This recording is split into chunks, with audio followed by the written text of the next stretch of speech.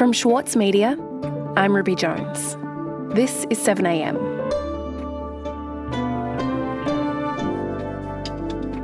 Donald Trump has officially launched his campaign to be president again on a stage in Waco, Texas. Despite the likelihood of an imminent arrest and a campaign in disarray, he is still somehow the front-runner to face Joe Biden at the 2024 election. So how can Trump still command the Republican base? Can the party and America ever be rid of him? And will he become the first former president to be indicted? Today, Senior Fellow at the US Studies Centre and former Democratic staffer Bruce Wolpe on Trump's first steps on the election trail. It's Thursday, March 30.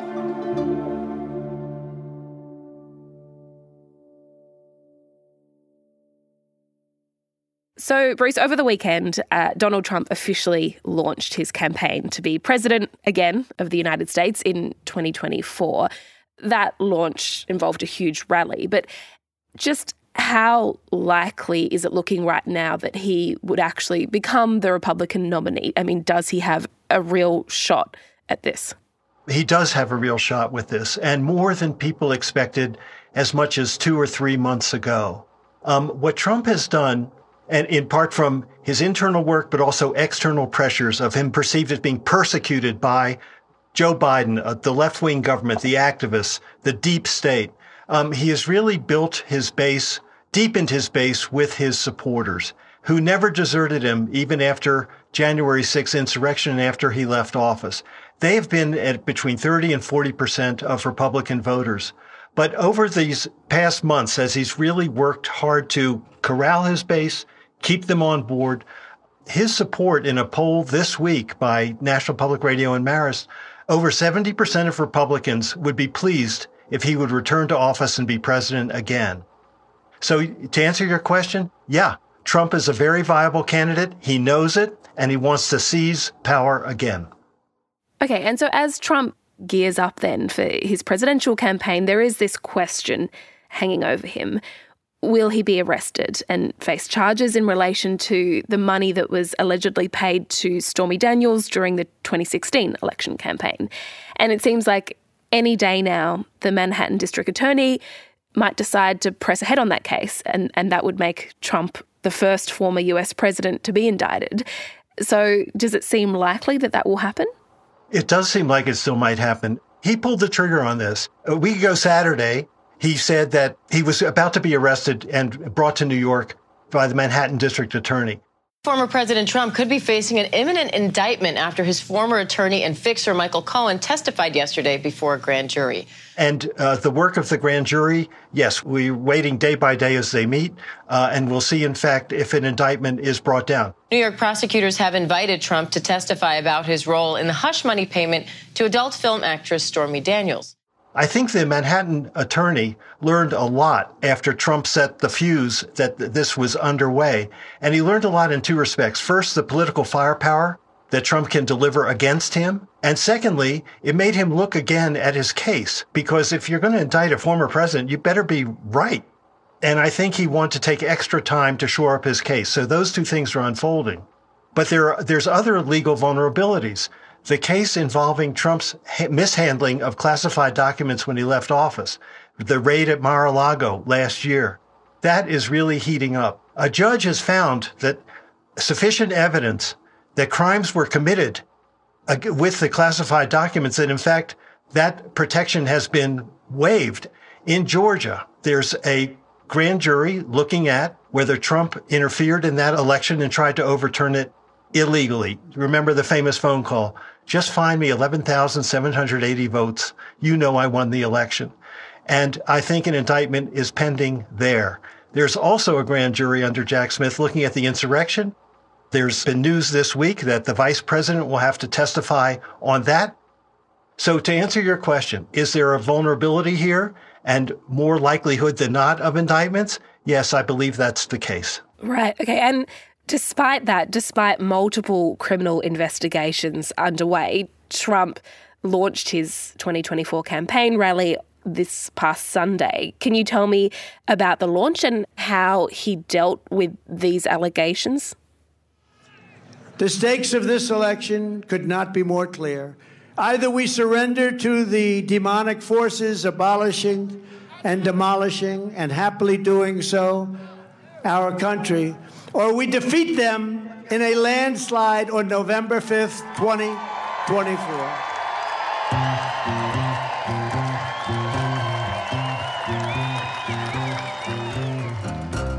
It's sort of like the old days because it was his first rally since declaring that he was running again for president. Trump did turn to one of his favorite playing cards. He always likes to denigrate his opponents. You could take the 5 worst presidents in American history and put them all together, and they would not have done the damage that Joe Biden has done to our nation in just 2.5 short years. He had several thousand people in Waco. They were amped up. They were given signs for witch hunt and other slogans that they were able to hold aloft at moments in the speech when Trump was referring to his persecution. For those who have been wronged and betrayed, of which there are many people out there that have been wronged and betrayed, I am your retribution. We will take care of it. We will take care of it. I think the biggest difference was that in previous rallies leading up to this, he talked about how the 2020 election was stolen, and he had his whole litany of complaint and angst. This time, he was talking about how he's being persecuted. The innocence of people makes no difference whatsoever to these radical left maniacs. But he said something really interesting that I think framed it in a very compelling fashion.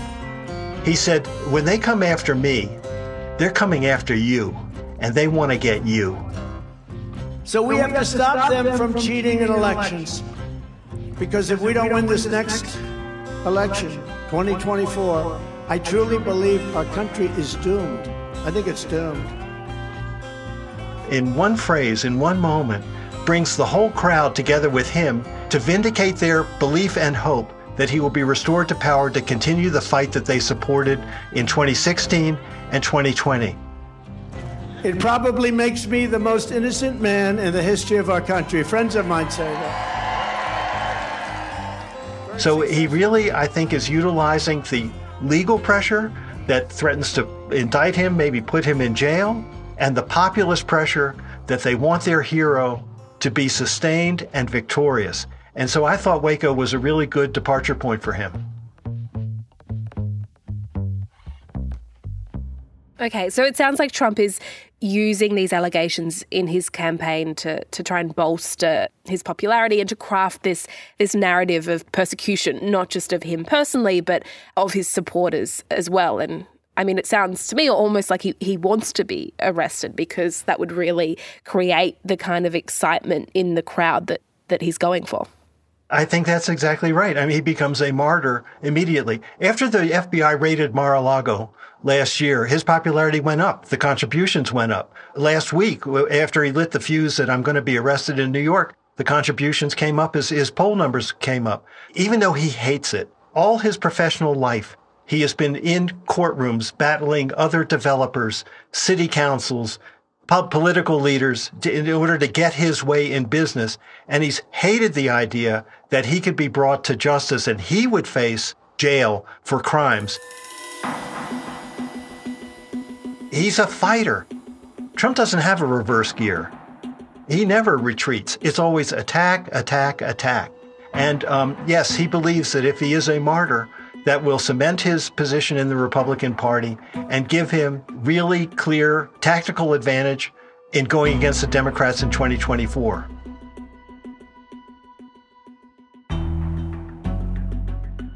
We'll be back in a moment. Anne Enright is used to receiving praise for her depictions of family, but in her latest novel, she wants readers to know there's a lot more going on. In this book, there's a level that I feel underappreciated, sadly. Poor underappreciated Anne Enright. You've no idea how I suffer. I'm Michael Williams, and this week on Read This, I sit and talk with Anne about her new book, The Wren, The Wren. Find it wherever you listen. Watch, play, make and discover at ACME. Located in the heart of Melbourne at Fed Square, Acme has something for the whole family to enjoy. Play classic and indie video games, discover the stories behind iconic Australian film and TV, make memories in our free interactive exhibition, or watch the best of local and international film in our cinemas. Acme is your museum of screen culture. Open daily. Visit today.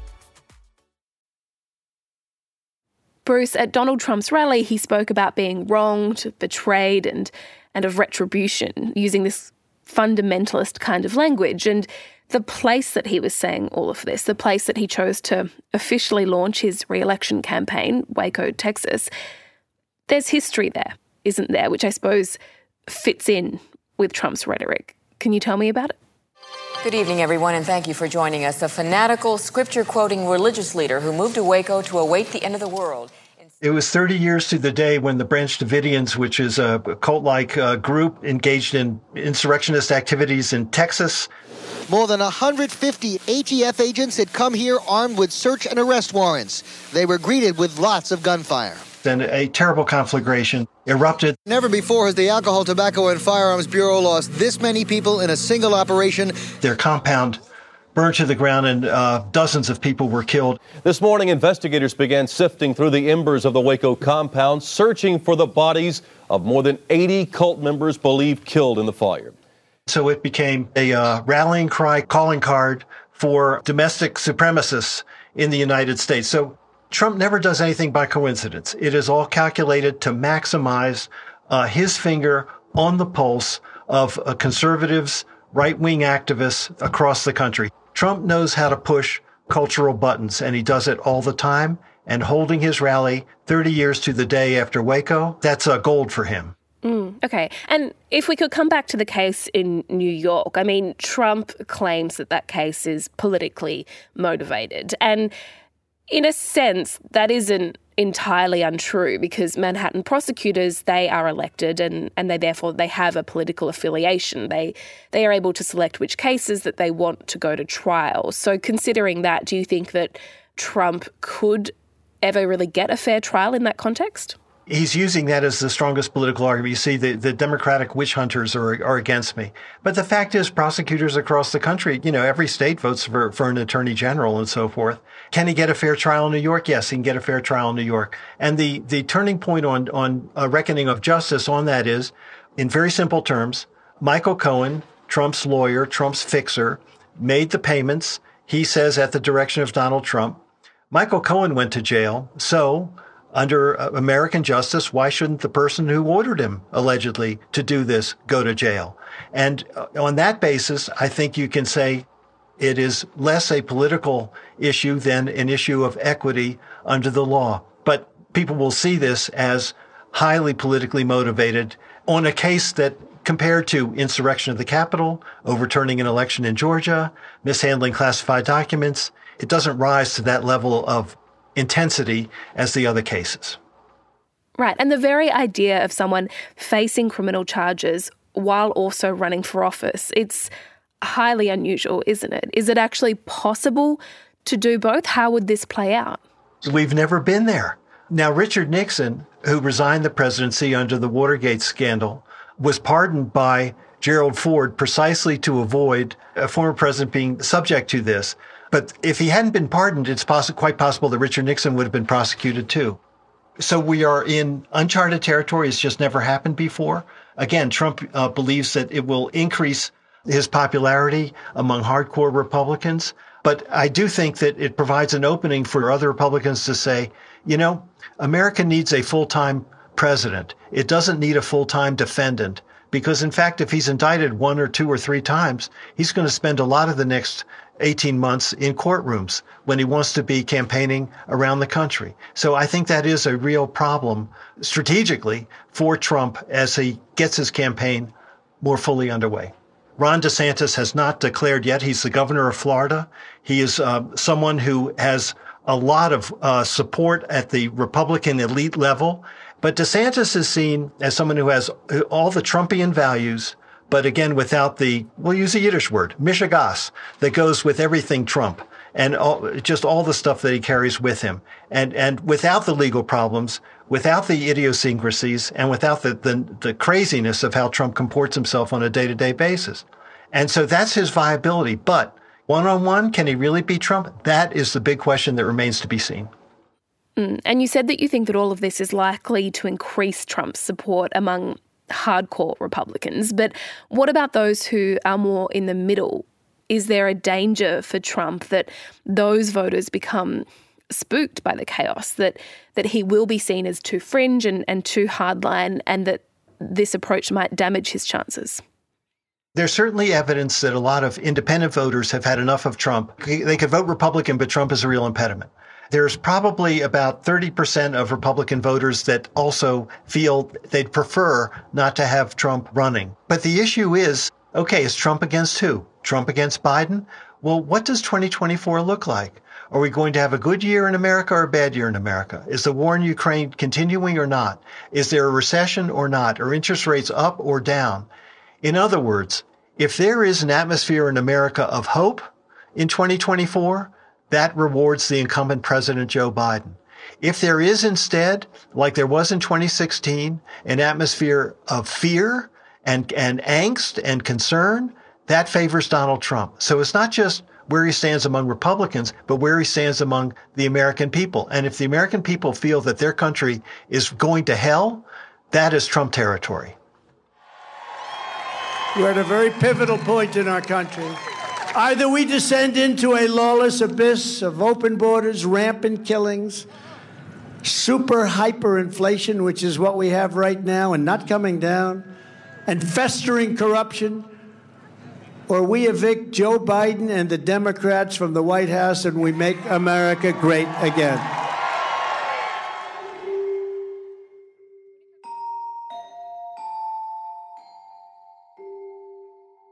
The only way to stop Trump is to beat Trump, to beat him at the polls. And, the candidates that may run against him, they can try and dance around him, be quiet around, just not talk about him, talk about themselves. But they have to, in the end of the day, take him down. They got to beat him in New Hampshire. They got to beat him in Iowa. They got to beat him in Florida, beat him in Texas. And only when he's beaten is he, in fact, off the stage because he can't get the Republican nomination. That's the battleground over the next 14 months. Bruce, thank you so much for your time. Thank you so much.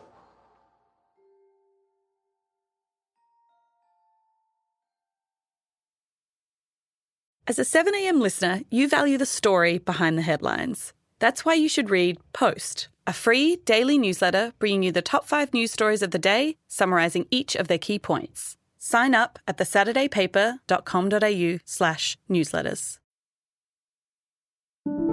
Also in the news today, Justice Paul Brereton has officially been named the new Commissioner of the National Anti-Corruption Commission.